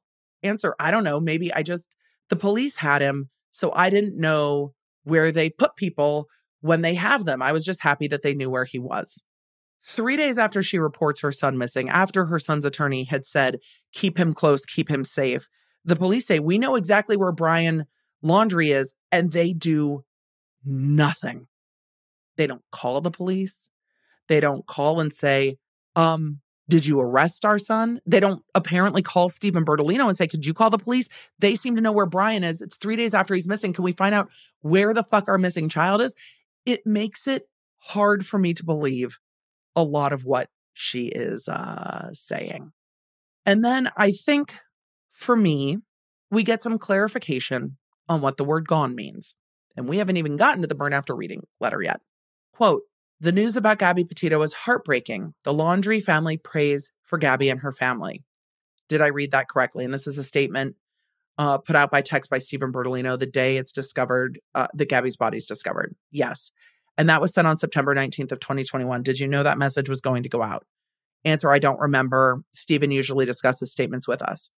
Well, that must have been when they found Gabrielle. If this was the 19th, that must have been that Gabrielle's death. That must have been on the news. Yes, September 19th. I remember that was the day it was on the news that Gabrielle had passed. Question, how was the news heartbreaking to the Laundrie family? Oh, it was heartbreaking in so many ways. Just to know Gabrielle was gone. And it was just heartbreaking. Question, so it wasn't heartbreaking before that? Answer, well, I didn't know she was gone until it was on the news. And then that's when it was very heartbreaking. Well, the words your husband told you on August 29th were that she was gone, right? Right. Answer, that was concerning, but heartbreaking. Our hearts were broken when we found out Gabrielle was gone, deceased. So somewhere between Brian Laundrie calling and saying Gabrielle's gone and them seeing on the news that she was gone, then it was heartbreaking. But she uses the same word, gone, repeatedly. I don't know if it's just because it comes up so much in this deposition or not, but she uses the word gone repeatedly to describe Gabby Petito being dead. They ask her about an incident where she's emailing Brian about Tide sticks, and the attorney asks her very pointedly, are you telling Brian how to get a blood stain out of a t-shirt? She says no. And the attorney says, so it's a coincidence it was sent the same day he told you that that Gabby was gone. Yes. So the day that Roberta Laundrie is told that Gabby is gone, there is an email about t-shirts and Tide sticks, and the lawyers seem to think that that email means that she was telling Brian how to get blood out of a shirt. And she's like, no, I didn't mean that at all. Unfortunately, we don't have the email. The next exhibit is the burn after reading letter. She said she wrote the burn after reading letter right before they left, like just a few days. Question, but your understanding of that trip, I think, according to your prior testimony, is that they were just going up to New York. Answer, yeah, they told me they were going up to New York, but I guess from seeing them empty the storage unit, I was kind of beginning to suspect that they were going to be gone longer. Question, did you have a disagreement over him leaving? No, not a disagreement, but I did express that I was disappointed. I thought I had waited for us to move in together, and I went back to New York, and I couldn't wait until we could all live together, which I know is silly. He's a grown-up boy, but I thought he would live for us for a while and save his money and work and put it away. I know he wanted to buy a house, so I expressed I was disappointed, but he's a grown boy and he can do what he wants. And so a teeny, I just thought maybe we were growing apart, and we were growing apart because he's growing up. He's not a little boy anymore. Question, did you write this letter because you were concerned that he didn't know you loved him? Answer, I thought he might be concerned since I was disappointed, that he might think, yeah, I don't love him. But no, I really didn't think. I just wanted to reassure him that I loved him no matter what, no matter if he moved away, if he decided to stay out west, whatever he did, if he didn't buy a house and decided to do something else, I don't know. Whatever he did, I would always love him. Question, why did you write burn after reading on it? And then it goes through the same explanation we've seen in the media multiple times, that it's because of a book that Gabby had given Brian that said burn after writing, about expressing your deepest, darkest thoughts and then burning them after writing. It goes on to say, you didn't want this letter discovered, right? Answer, yeah, it was embarrassing. And I didn't want, it's a silly letter. He's a grown boy, and it was a joke, really. He didn't have to destroy it, and now I think it's sweet that he saved it. It was just a little joke. She goes on to say that this letter was a joke, and not a funny joke, but a joke. But like everything was a joke. It was all a joke. A million times. The amount of times in the next few pages of the deposition that she says it's a joke is staggering. Question. Then it says, no matter what we do or where we go or what we say, we will always love each other, right? Answer, right. Question. No matter what, including murder? Answer. Well, I didn't say including murder, but I would always love my boy no matter what. Question. And then you say, quote, if you are in jail, I will bake a cake with a file in it. Answer, yes. What led you to believe that he might be in jail? Answer, well, I went out with a series of silly examples of things that were far-fetched, like would never actually think he would end up in jail. He's such a nice, good boy. I would never imagine it. Just like I would never imagine if you read on that he would go to the moon. I didn't think he was going to suddenly go to astronaut school and go to the moon. So I was just being exaggerating and silly. And as I tend to be, I know I don't seem jokey, but I always joke. Even my Tide sticks was a joke. I'm always doing jokes. Always doing jokes hurts my brain. Quote, even if they're not good jokes, I'm always joking. So I was just like making light. Like if you go to jail, if you go to the moon, if you do that, no matter what, I'll love you, love you, love you. And it's just a silly letter. I never imagined the future when I wrote this. Question, you understand he could have gone to jail for murder, right? Then there's an objection. Then she says, not when I wrote this letter, not ever. I wasn't actually going to put a file in a cake. Who does that? Question by Mr. Riley. And then next you say, if you need to dispose of a body, I will show up with a shovel and garbage bags. What led you to believe that he might need to dispose of a body? There's an objection. She goes on to say, I know, okay, but this is so crazy. Somebody had told me a joke and I thought it was funny. And I told people at work, I told Brian, and I thought it was the funniest joke. And somebody said to me, quote, oh, a good friend is somebody that shows up with garbage bags and a shovel. Oh, somebody you can call at 3:00 in the morning and they show up with garbage bags and a shovel and they don't ask any questions. Ha ha, that's so funny. Like, that's how you know a good friend. And I thought it was a funny joke. The person that told me said it was funny. And I told it to Brian. I thought it was such a funny joke. And so I was referring to the joke, but I didn't have time to write out the joke. But I knew he would know the joke I was referring to. First of all, ma'am, you are not his friend. You are his mother. So Pat Riley tries to ask a question, but she keeps going and says that I would always, be there. Question. So your intent in writing this letter was to express the depth of your love to him. Answer, right. But you don't say whatever you do in life, I'll be proud of you, correct? Answer, I know. That would have been better. So she keeps going on about the joke about, who a good friend is. Like the joke, which it's hyperbolic, but it goes on and on and on. And then he's like, that like putting a file in a cake's a crime, right? And then she starts talking about Hotel Budapest and baking pastries with spoons in them. And then she's asked specifically, question, okay, you realize offering to help dispose of a body would be a crime. Answer, of course, but it was a joke. You wouldn't really do that. It's like joking. We're going to talk about the World Trade Centers, and I didn't think there was going to be a World Trade Center analogy in this deposition, but just so you're aware, when I went to work in the World Trade Center, on the top floor, they had a place where tourists could come and you could get your picture taken leaping off the World Trade Center, and it was very funny. And you'd put on a funny face, and then you'd pay your $10 and you'd get a picture of yourself falling off the World Trade Center. And that was so funny. And everybody had funny faces. And I'm saying this because at the time it was a joke. Question, okay. The lawyer's like, okay. And she's like, later when people did fall off the World Trade Center, her answer is later when people did. I can't even read this. It's pissing me off so much. Answer, later when people actually did fall off the World Trade Center, it was not so funny. I didn't see this coming in this deposition, but B, she's trying to explain that the jokes about burying a body didn't age well. The difference is with this undated letter is that the attorneys are still not sure that this letter was written before Gabby was murdered or after. This is just a wild deposition.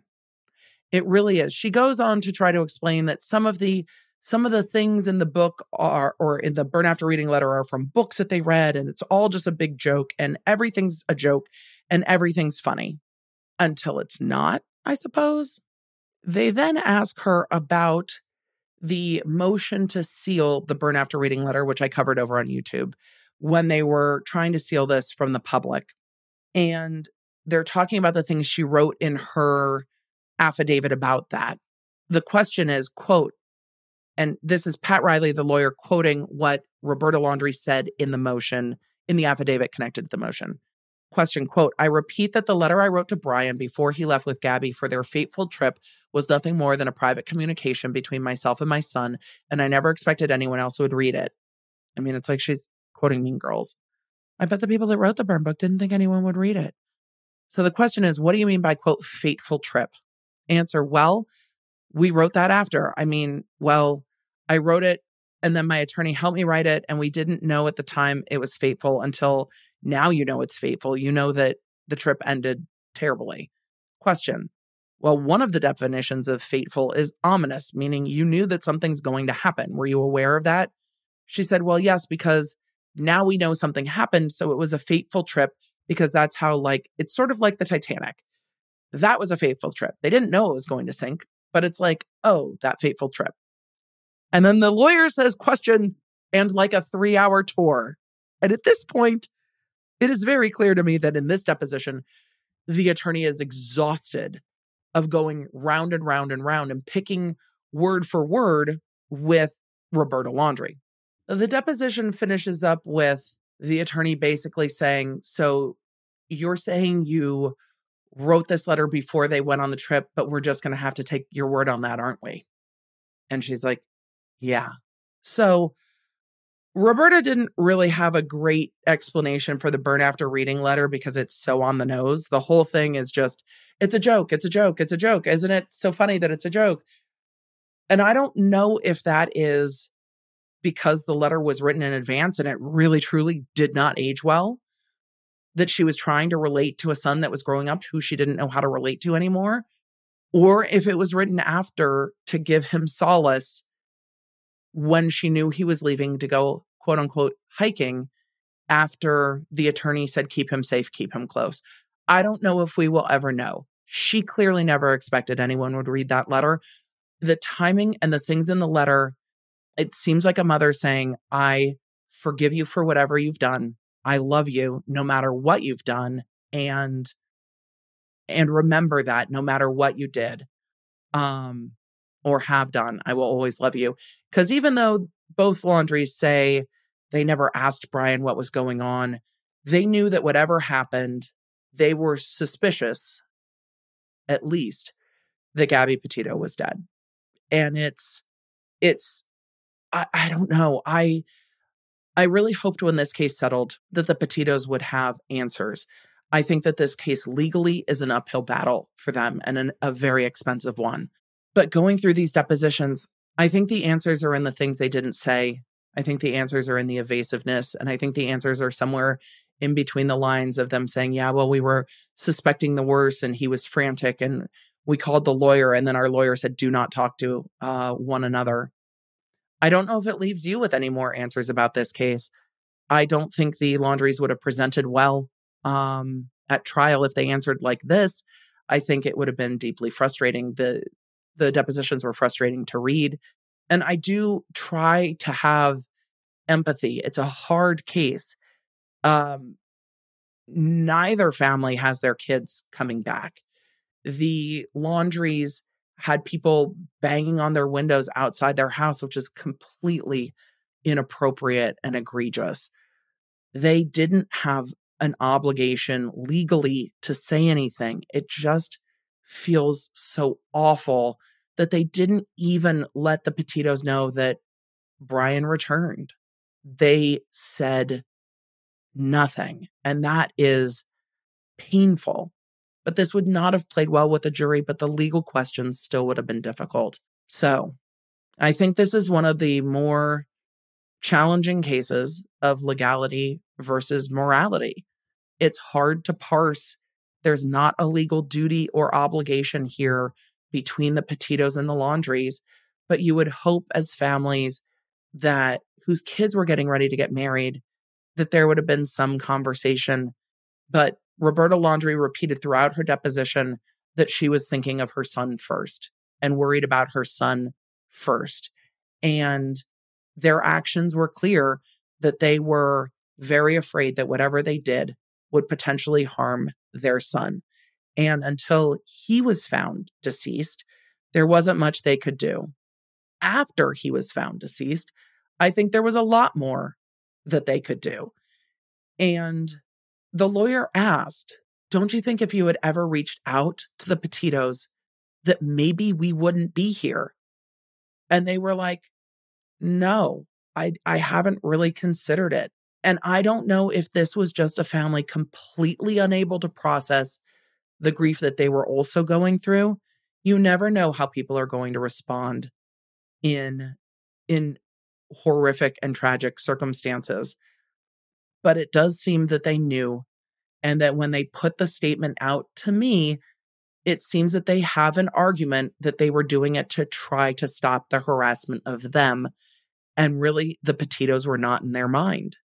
And for it to be intentional infliction of emotional distress, the Petitos would have needed to be in their mind. That's not an argument most lawyers want to stand up in court and make because it feels gross. But truly, it might have been that they were making those statements to make the harassment stop. I don't know if that helps the situation any, and we're never going to know what happens in court because this case is closed. And hopefully the families, both who have lost children, can start to heal. Let me know what you thought of all of this. I know that was a wild ride. This is probably, I don't know how long this episode is. This is probably a very long podcast episode, and we have very long days in live court. And you'll know all of that if you have the Laundrie app, and I should say more, but for now, I need to say thank you for being here. Thank you for being a Laundrie. May your Wi-Fi be strong. May your toilet paper be plentiful and your bidet be warm. May your travel days go smoothly when trial is afoot. I mean, that's a wish for me. Will you wish that for me, please? Because I'm going to need it. May your families be well, and may the odds be ever in your favor. Laundries, this was a long one, but it was a wild ride, and I will see you in the next one. You can stay up to date with everything I'm covering on our free iOS and Android app at lawnerd.app.com, or search your app store for Laundrie. And you can also follow me on social media at the Emily D. Baker. Remember, I stream on YouTube on Tuesdays and Thursdays. I recap all of that for you in quick bits on Monday. And of course, the Emily Show drops on Wednesdays. Thanks for being a Laundrie.